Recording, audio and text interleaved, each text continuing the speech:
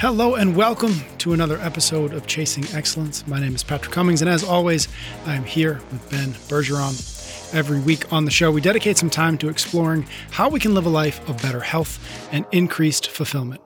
We answer your questions about the 5 factors of health, dive deep on living a life of excellence, and explore the strategies and frameworks to help us chase what truly matters. Thank you, as always, for joining us this week. How the heck are you, Ben?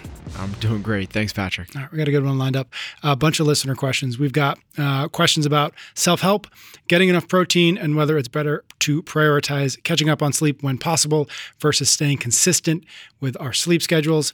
We've got a workout today talking about getting a clearer sense of what it actually looks like to be healthy in a world of performance-enhancing drugs, Photoshop, and social media. And then we're going to do an old Hopper talk at the end that will, I think, let us both feel like grumpy old men for a few minutes, which we appreciate. All right, we're going to jump into our workout. We start each episode with your questions about the 5 factors of health, those few fundamental behaviors that most positively affect your performance, vitality, and longevity. Those 5 factors are how we eat, how we move, how we think, how we connect with each other, and how we recover. Ready for the first one first? Let's go. This is in the move category, and it's from Alan. How do you level out muscular imbalances between sides? For example, single arm row. I can do 10 reps left arm, 12 right. Would I do 10 on each side until the left one catches up, or do you even need to? Yeah. So the first part of this, everyone has imbalances. So there's no such thing as perfect, but if they're massive discrepancies, they can lead to some other issues.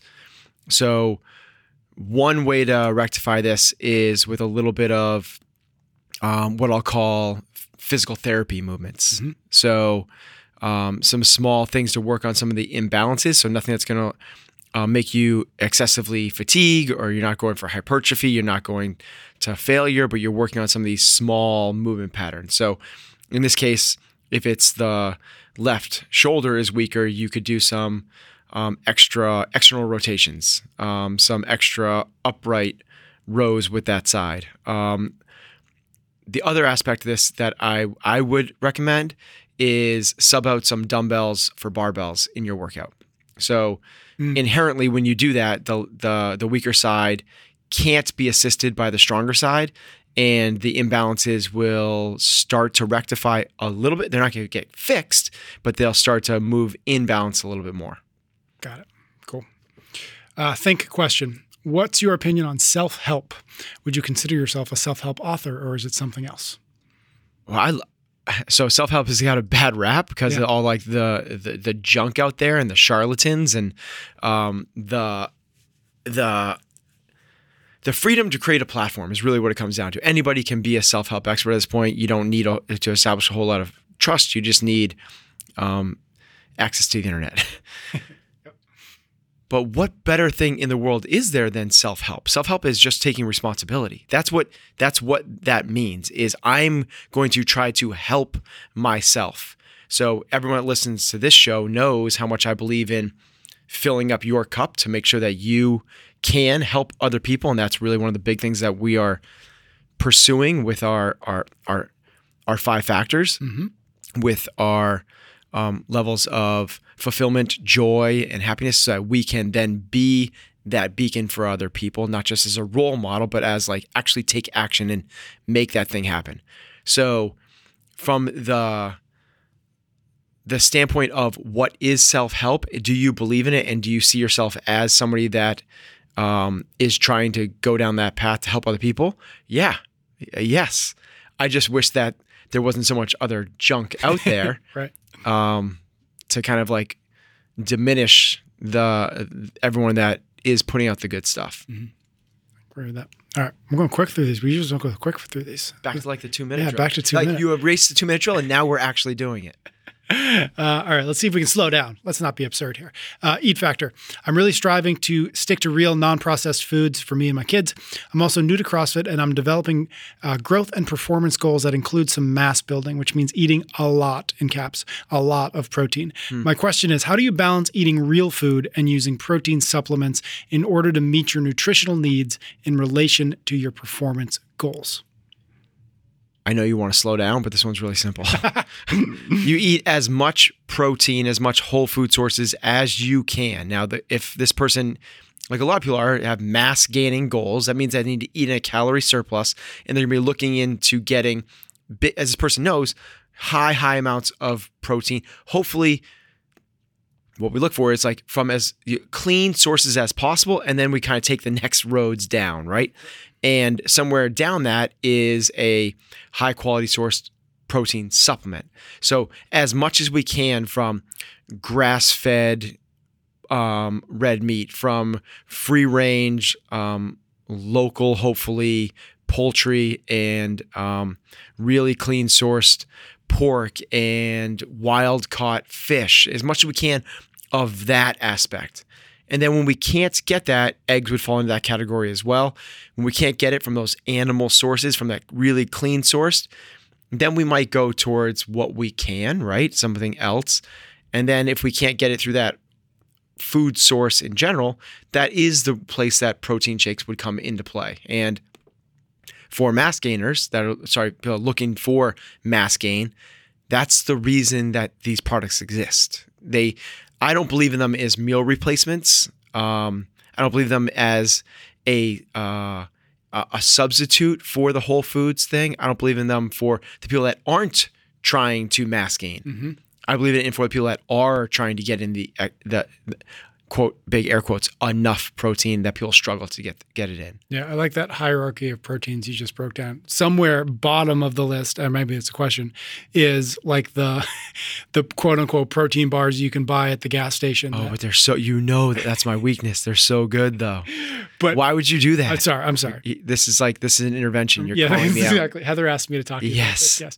But is that a, like, I know you like them, but is that in that hierarchy? Is that it's on the list, but it's on the very bottom, or is it like, don't put them on the list at all because it's really just a candy? No, I wouldn't put them on the very, very bottom. Well, it depends on the bar. Yeah. Right. So there are higher quality bars. Like I have no affiliation with these guys whatsoever, but Quest is a high one. And there's different types of Quest bars actually, so you have to kind of like dissect that a little bit, which is really unfortunate. Some better than others, but like the Bear Bells, if you want to send me some to try them out, those ones, like, those are fairly clean. There's probably other ones as well, but there are other ones that are just candy bars with protein.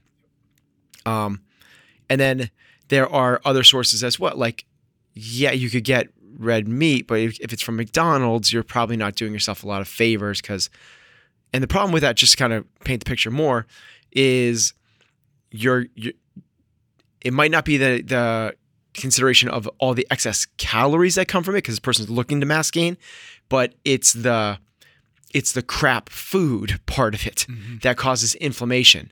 And you're just doing yourself a disservice because as you're trying to get big, jacked, and yoked, you're getting sore, and not sore in the sense of like muscular soreness. Your joints aren't going to be functioning the way they could. You're not going to recover between training sessions the way you could. You're actually going to be fighting more of an uphill battle than you would be if you were eating a very clean source diet. Super interesting. And just to ask the question, protein shakes for like post-workout, you had said like you don't really recommend it unless you are in fact trying to put on some mass. Yeah. Is an exception of like that post-workout shake or whatever that looks like?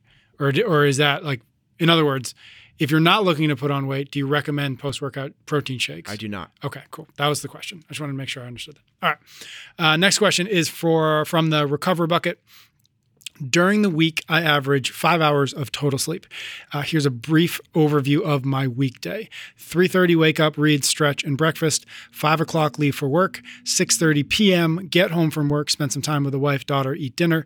7:30 to 8:30. I love when they give us their schedules. I know. Yes. 7:30 to 8:30 is workout and then decompress. I'm not saying that sufficient. Hold on. Because I'm so like, I love it. I'm so a schedule guy that I'm Me like, too. yeah, I can like figure it. I love it. So don't everybody send us a schedule though.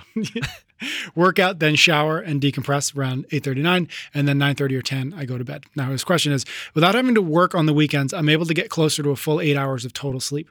My question is, should I continue to sleep for longer hours on the weekends to quote unquote catch up, or would it be better to keep a consistent sleep schedule all 7 days so my body doesn't get out of rhythm on the weekends? Such a good question.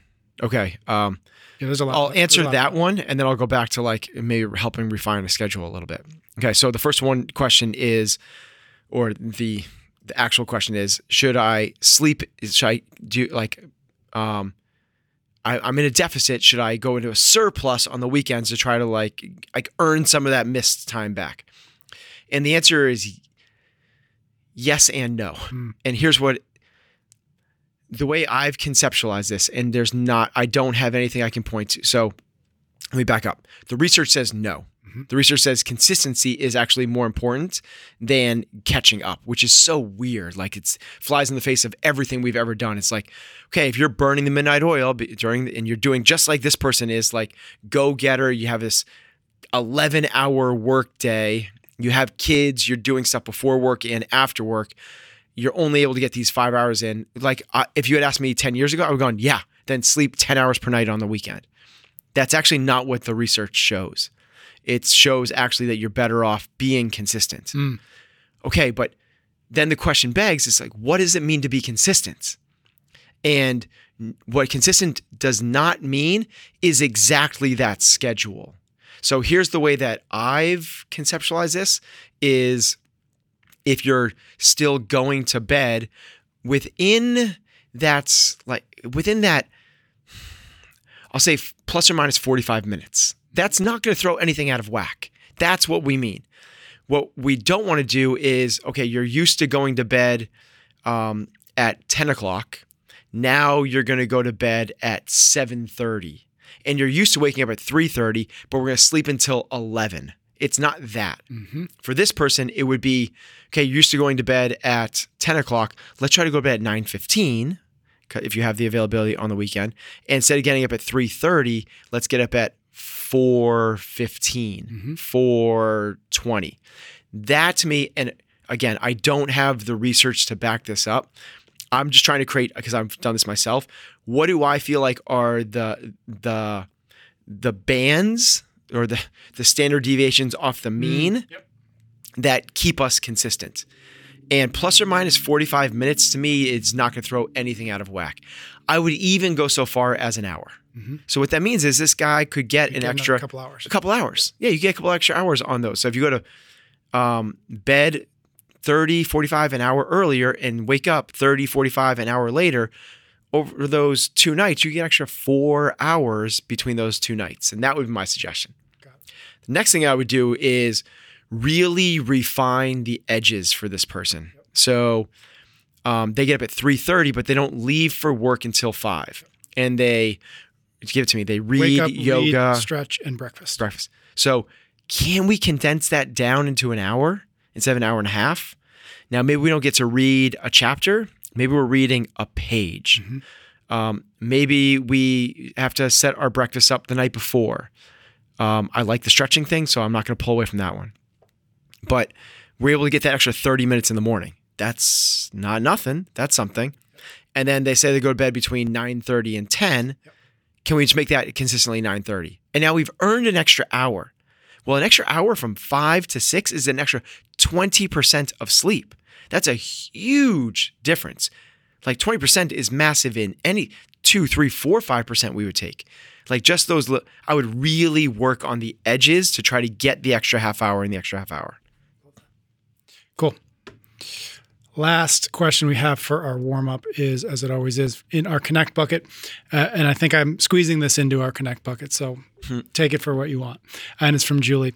She says, I teach CrossFit Kids classes and love it. I enjoy seeing them achieve so much and surprise themselves and have so much fun. I've got 10 to 12 per class, which is fine, but when there are 2 to 3 kids that talk over me and muck around, It becomes very challenging at times. I love that term, muck around. I feel I have it sorted, but wonder if there is a way I can deal with these few kids better. What I do in the moment is include them, but if they clearly just want to muck around, I check in, then move on to the kids that are really trying. I've had to get really firm with them a few times and explain that it's not fair on the kids that are waiting to learn and get on with the class. Do you have any tips or tricks that might help? I do, and I do only because my wife is the CrossFit Kids coach here, and we struggled with this in a big way. A year ago, we took a break for the summer and it gave us an opportunity to kind of like reassess. We talked, created a little brain trust of 3 coaches. We're like, how could we do this better? And there's a few things that she did that really changed things. The first one is when the kids come in now, there's a whole bunch of different colored discs on the ground, and each kid stands on a disc. So the challenge is if you have 2 of these kids, it's when they're mucking around because they're able to be next to each other. If they can't be next to each other, those 2 kids can't muck around. So you go, Billy, you're on the white one. Sammy, you're on the blue one. And they're at the opposite ends of the room. Yep. That's a really simple solution to, instead of going like, you 2 separate, like, whoa, they're like magnets. They're going to find themselves again. And, whoa, separate. And it's just a really easy way to do that. And the other way, which is the same answer, is just incredible discipline throughout the class. So what Heather has a tendency, she's kind of like me, when she's talking about something she's passionate about, she gets long-winded. And that's when the kids it's when the coaches are doing something mostly, or are not doing something, but it's the coaches' actions that allow this to happen.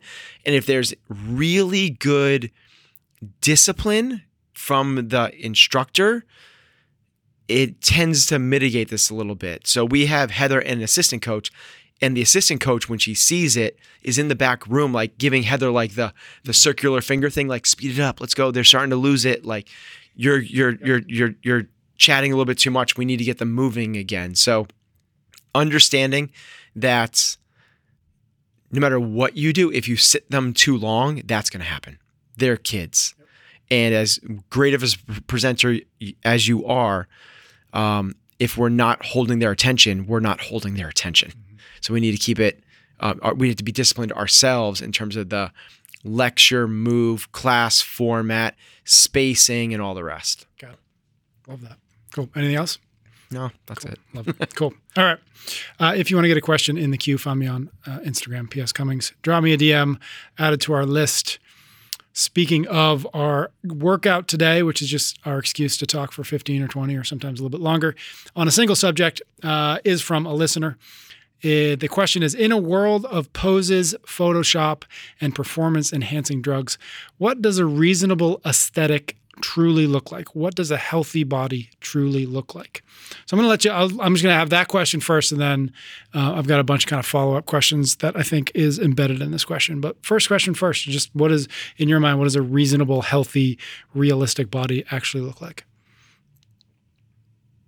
Well, I'm a little bit stumped because I don't know how to like describe, and I don't know if it's worth describing. So I'm going to take this from maybe the opposite angle and then come back into it, which is CrossFit Games athletes have healthy bodies. Mm-hmm. What most people do when they see those athletes is go, no way. Mm-hmm. You can't look like that Adonis. You can't look like that type of a fitness model without being unhealthy, without taking performance-enhancing drugs. And I've seen firsthand that you can. Mm-hmm.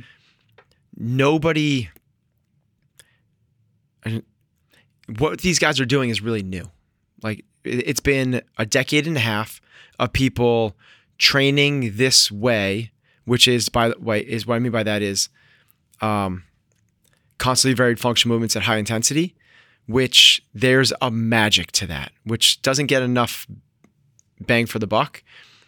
You know, when you train for bodybuilding, you create hypertrophy, muscle growth. When you train for endurance events, you develop your cardiovascular system, amongst other things.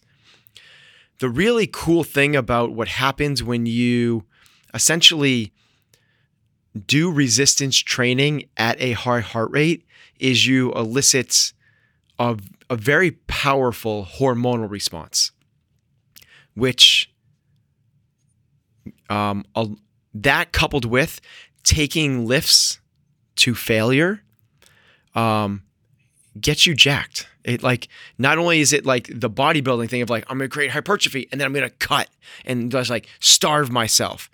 This gets to that aesthetic in a healthy way. That's a healthy body. Now, the flip side of that is you don't have to look like that to be healthy. And if there was one thing I could get rid of, if that never existed in this space, is looks are a byproduct of training.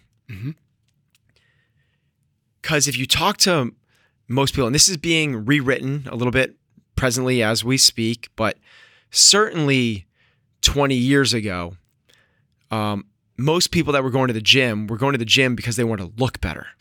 It was not about kicking ass in your 90s. It was not pushing off disease. It was not about functionality. It was not about being able to kick the soccer ball around. It was not about all the reasons that we do this now. It was, I want to turn heads at the beach, or I just don't want to look like a lazy, overweight person. And to me, it's the opposite. It's like we do this so that we can have that functionality. And the looking good part is the byproduct. It's the really nice, awesome side effect of it. And form follows function, not the other way around. So what I mean by that is your body shape will find its right shape, and it will have a fit, athletic look if you train for function, if you train for life, if you train for movements, if you train for longevity. But if you train for form, I want abs and a chiseled chest and a nice butt, that doesn't mean that you're going to have functionality, health, or longevity. So it's one of those things that it's, as people chase it, they might miss the actual reason that this thing is here. And I understand why. It's, the gym was created because of bodybuilding. That's where the whole thing stemmed from. Like, health clubs were created so people had a place to go and train for aesthetics. And people used bodybuilding. That's all of the gym, all of the protocols that we got through the 70s, 80s, and most of the 90s was all just bodybuilding based. 3 sets of 10, hypertrophy, all of that. Well, which is crazy, only until the 2000s, and it was because of CrossFit, that methodology got rewritten. And it went, no, this is about fitness and health. It's not about looks at all.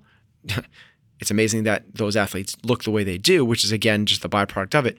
But we are going to train for better lives, better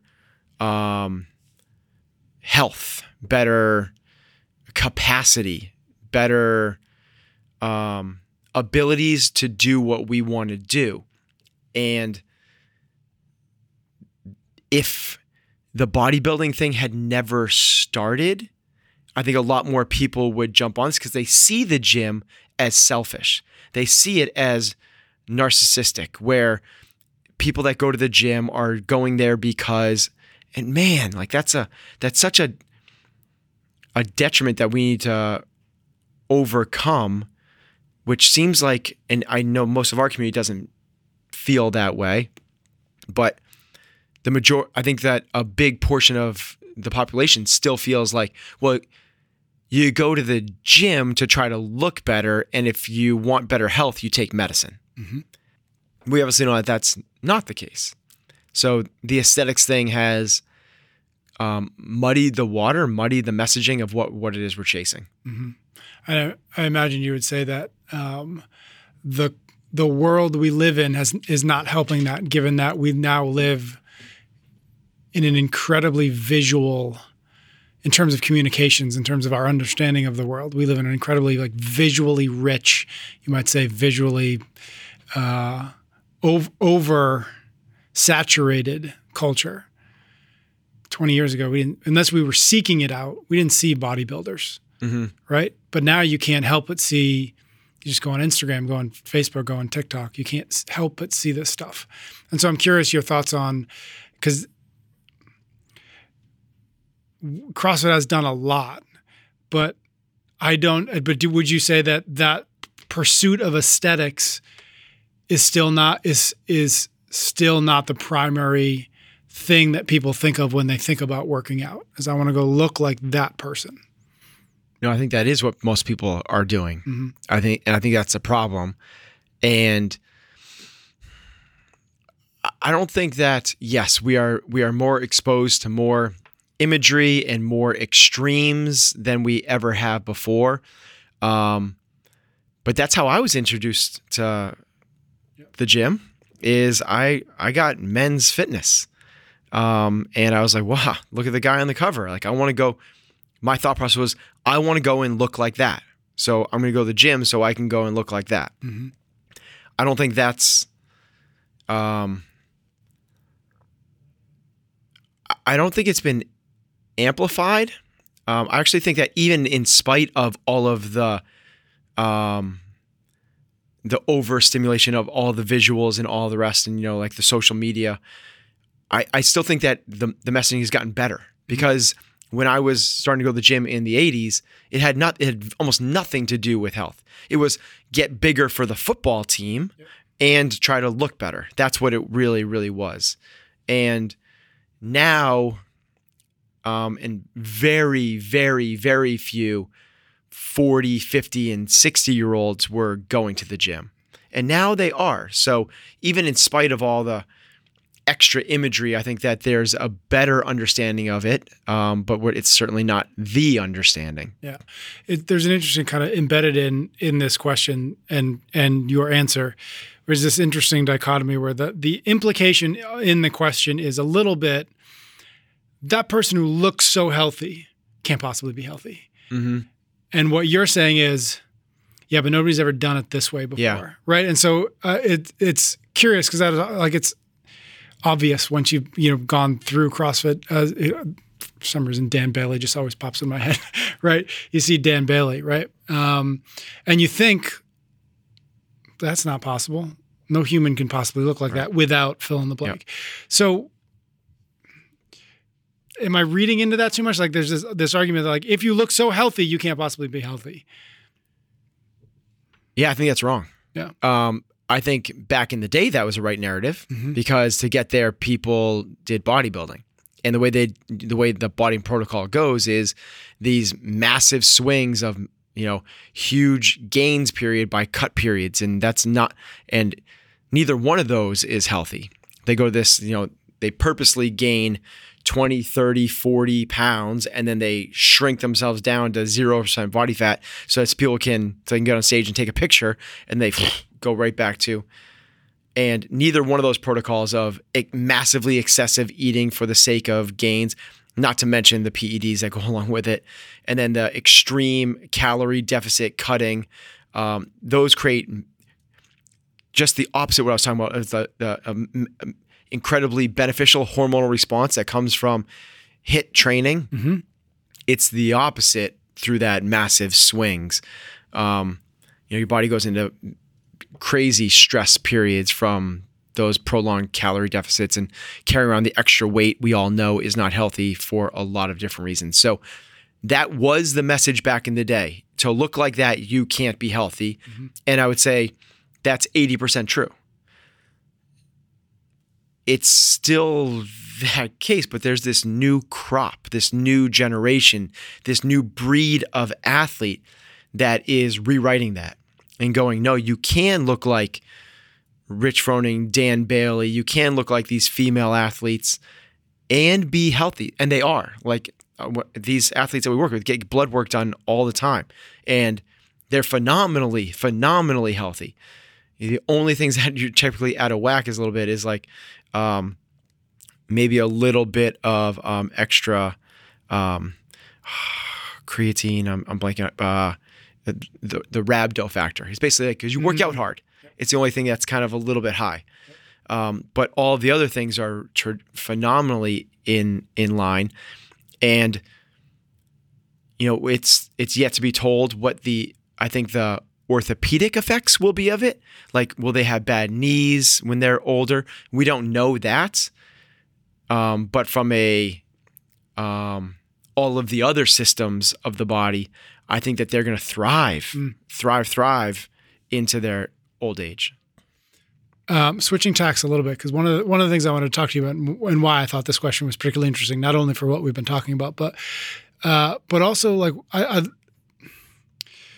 there's something in there about expectations. There's something in there about social media to a degree. There's something in there about judgment of others or themselves that I think is kind of under the surface of this question.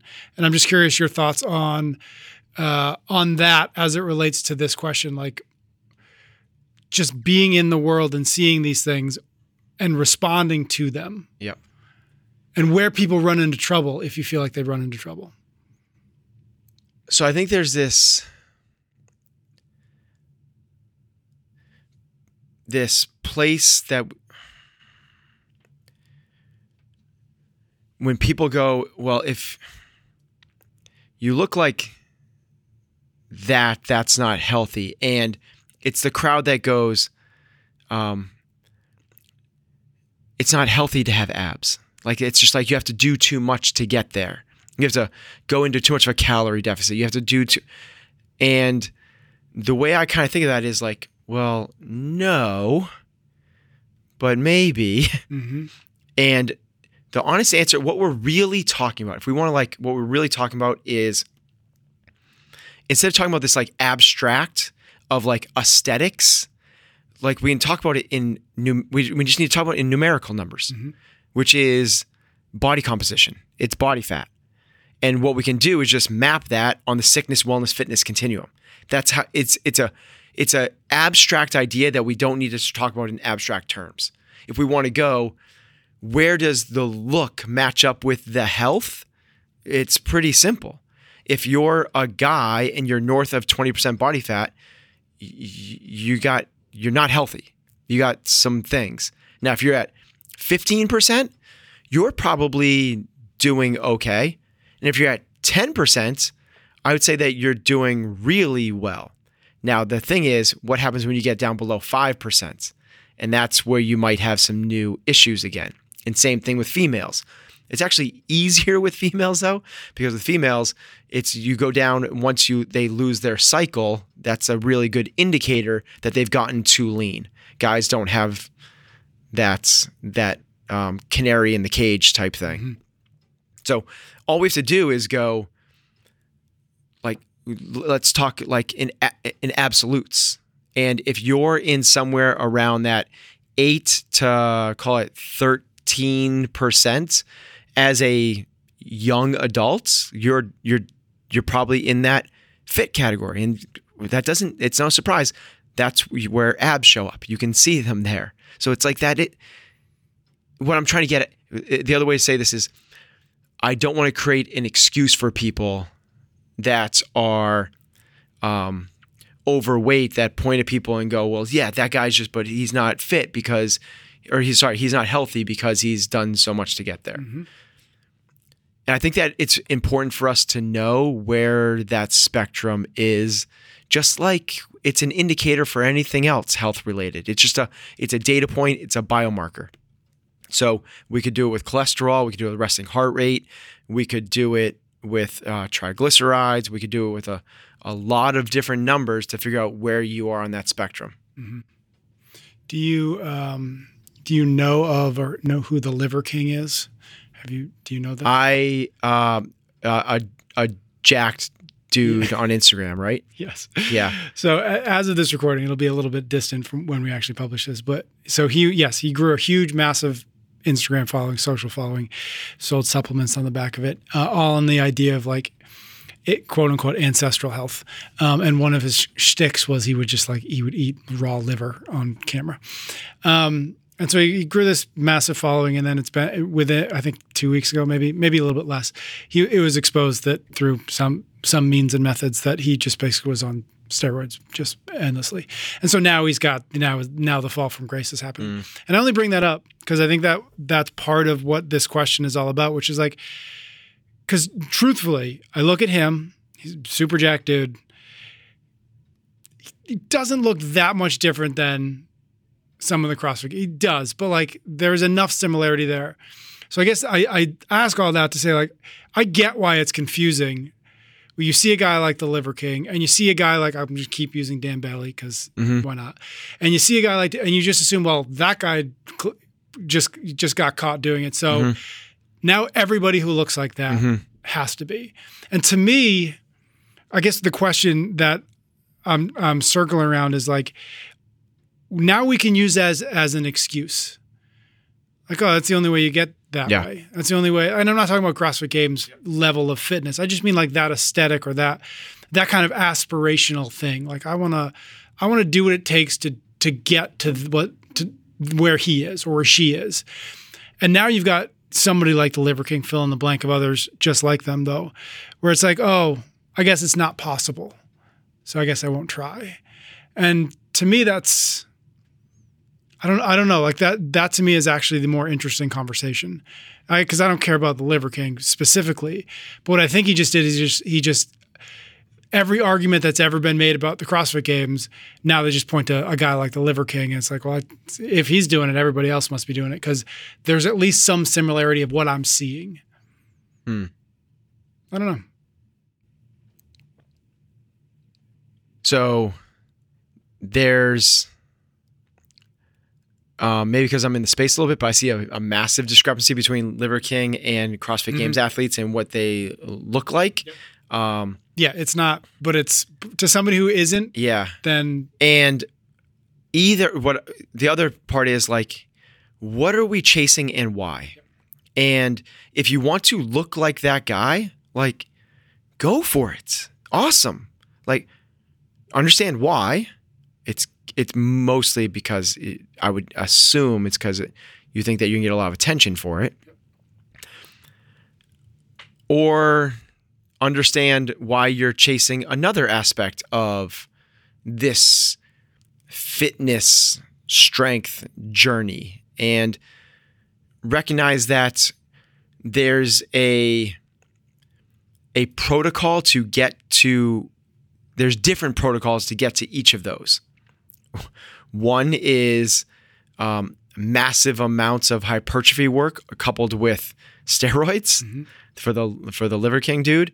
For the CrossFit Games athletes, it's a very clean diet with a ridiculous amount of very, very, very, very hard, challenging, painful physical workouts.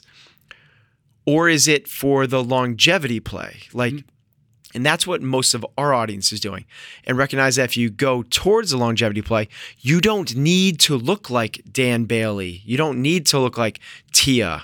Like you're probably going to end up somewhere around that 9, 10, up to 15% body fat. And that's okay. You don't need the veins rippling across your chest. Like that's not what we need to chase.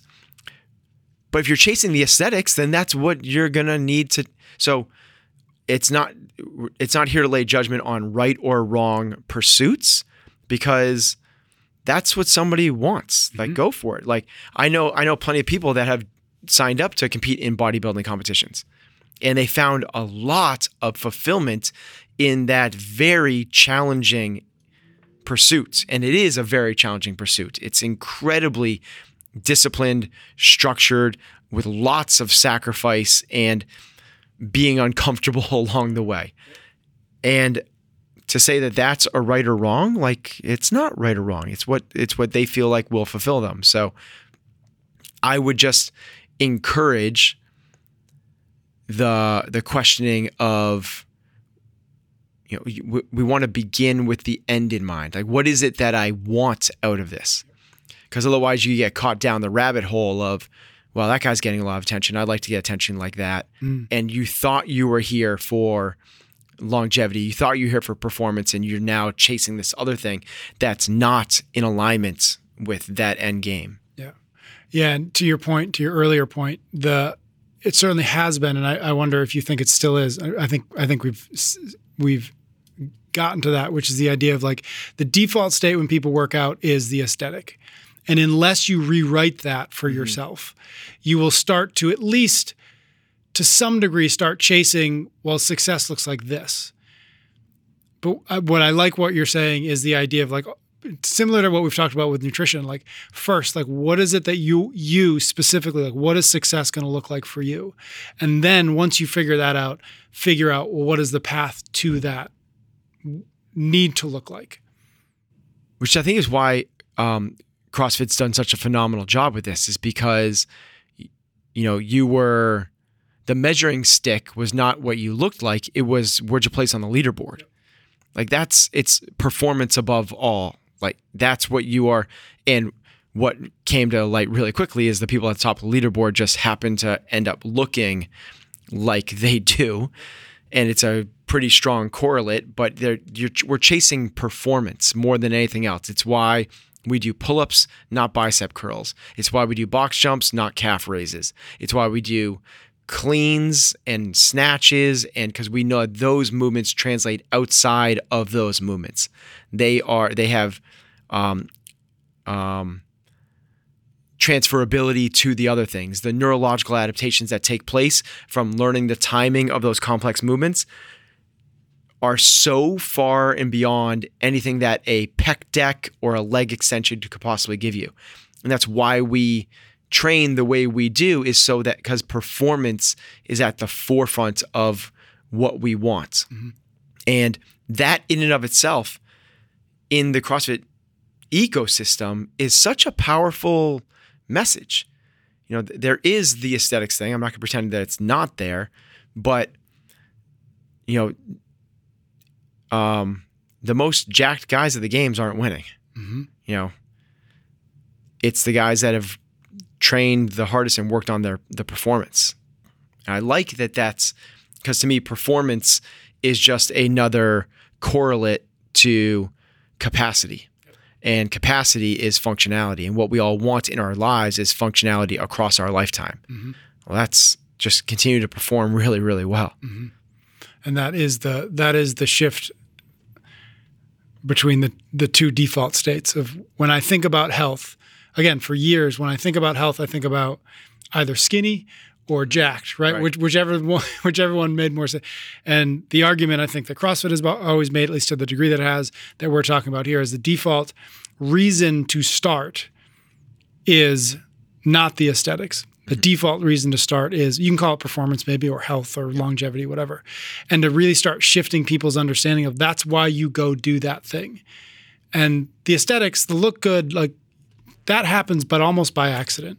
Yeah. Or that happens. Right. There's that other side of it too, which you pointed out, which like skinny is healthy. Yep.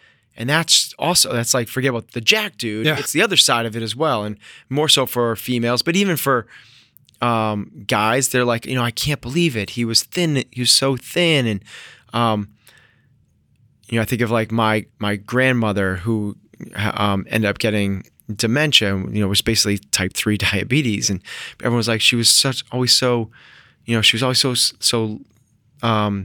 skinny. And she was always, well, that doesn't mean health. That,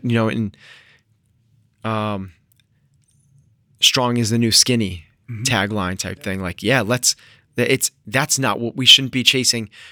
Jacked dude on Instagram. Likewise, maybe we shouldn't be chasing skinny either. We should be chasing health, performance, and let the aesthetics fall to where they may. Yeah.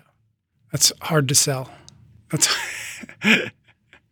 until you see how it works, right? Yes, it's hard to sell to the uninitiated, but walk into a CrossFit gym and talk to a newbie about that, who's walking in 35 pounds overweight, and go, see how that guy can do 50 pull-ups and do 50 burpees, and then lift that weight over his head, all within a 5-minute period, that's incredibly high capacity. And by the way, that incredibly high capacity yields that type of look. Mm-hmm. And they'll go, holy crap, Mm-hmm. that's amazing. But yeah, from a esoteric, just like believe me type thing, it's harder to sell. And I think that the majority of people would still go for the looks. Yeah. All right. Well, we've got work to do then. We'll wrap it up there. Thank you to the listener who sent us that question. And again, if you want to get a question in the queue, find me on Instagram, PS Cummings. Drop me a DM. We're going to do a quick shout out. Shout outs just when we highlight a podcast review, a comment, a note that one of us has gotten, just as a moment to say thanks and to share. This is from Shane on, this was a review on Apple Podcasts. I started listening to the podcast looking for information about health and fitness, and it's easily delivered that, but also so much more than I ever expected. The conversation that happens every week opens new doors to improving mental resilience, relationships, work, building business, and living a fuller life. The structure of the show is always very good, but the new format has taken something that was already great and made it even better. I look forward to every episode, frequently recommend them to friends, family, and colleagues. I'm grateful that this exists, and I was lucky enough to find it, and that Ben and Patrick are continuing to strive to make it even better. So thank you, Shane. Thanks, Shane. Lots of good stuff in there. If you have not yet, it is always appreciated if you leave us a review. It does help new folks find the show, and it makes Ben and I feel good. So thank you in advance. All right, let's be grumpy old men for at least a minute and jump into a cool down. This is an old Hopper talk. We used to do whole episodes of this, but we're just going to do one question. What are you starting to like less and less the older you get? I'll let you start. Oh, boy. The first two that come to mind is sports and television. And I was thinking about this before. I was like, if you told my 14-year-old self that there would be a day that I didn't care about sports and television, he would probably kick you in the shins. Because that was pretty much my entire life when I was about 14 and 15. But I find that they just have almost no draw for me anymore. And I don't know if it's a time thing. I don't know if it's like I just don't have time to sit and watch a 3-hour football game, or if I just don't care.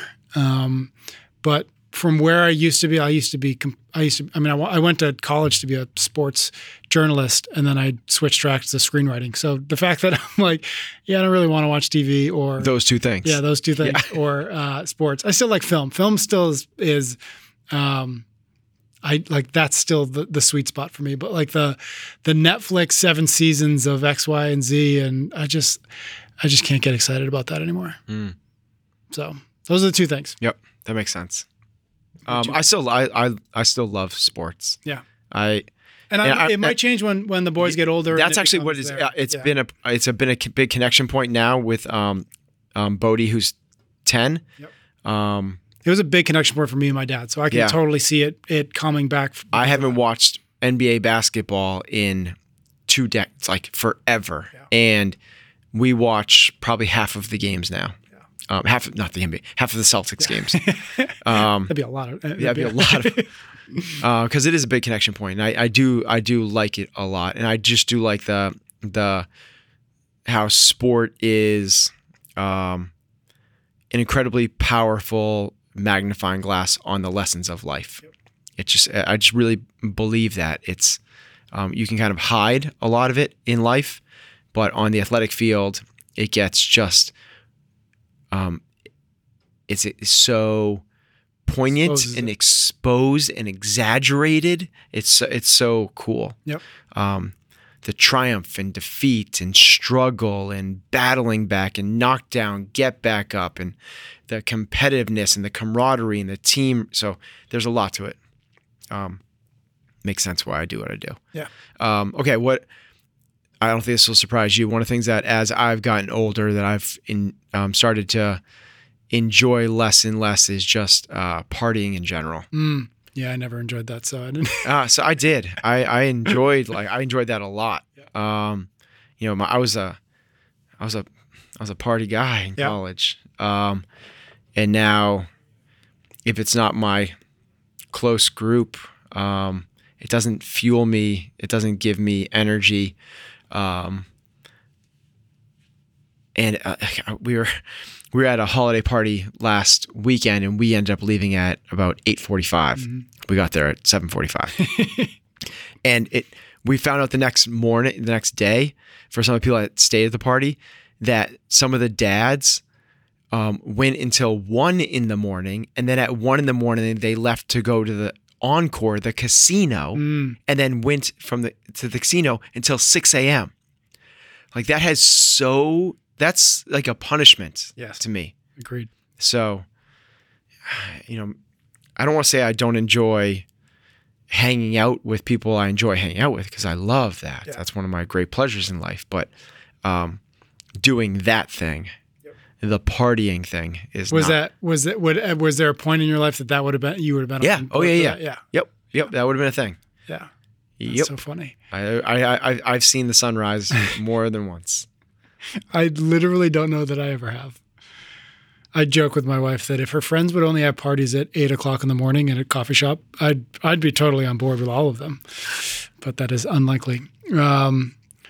Yeah. This is a grumpy old man way to finish this. Yeah. It's kind of let's do the opposite. Yeah. And what is something you like more and more? Yeah. So as you get older. That's a great little reframe.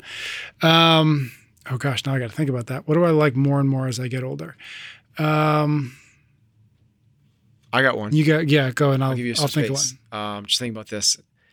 Long car rides. Mm. So as a kid, that's a nightmare. True. Right? You hate long car rides. Like, are we there yet? Mm-hmm. Are we there yet?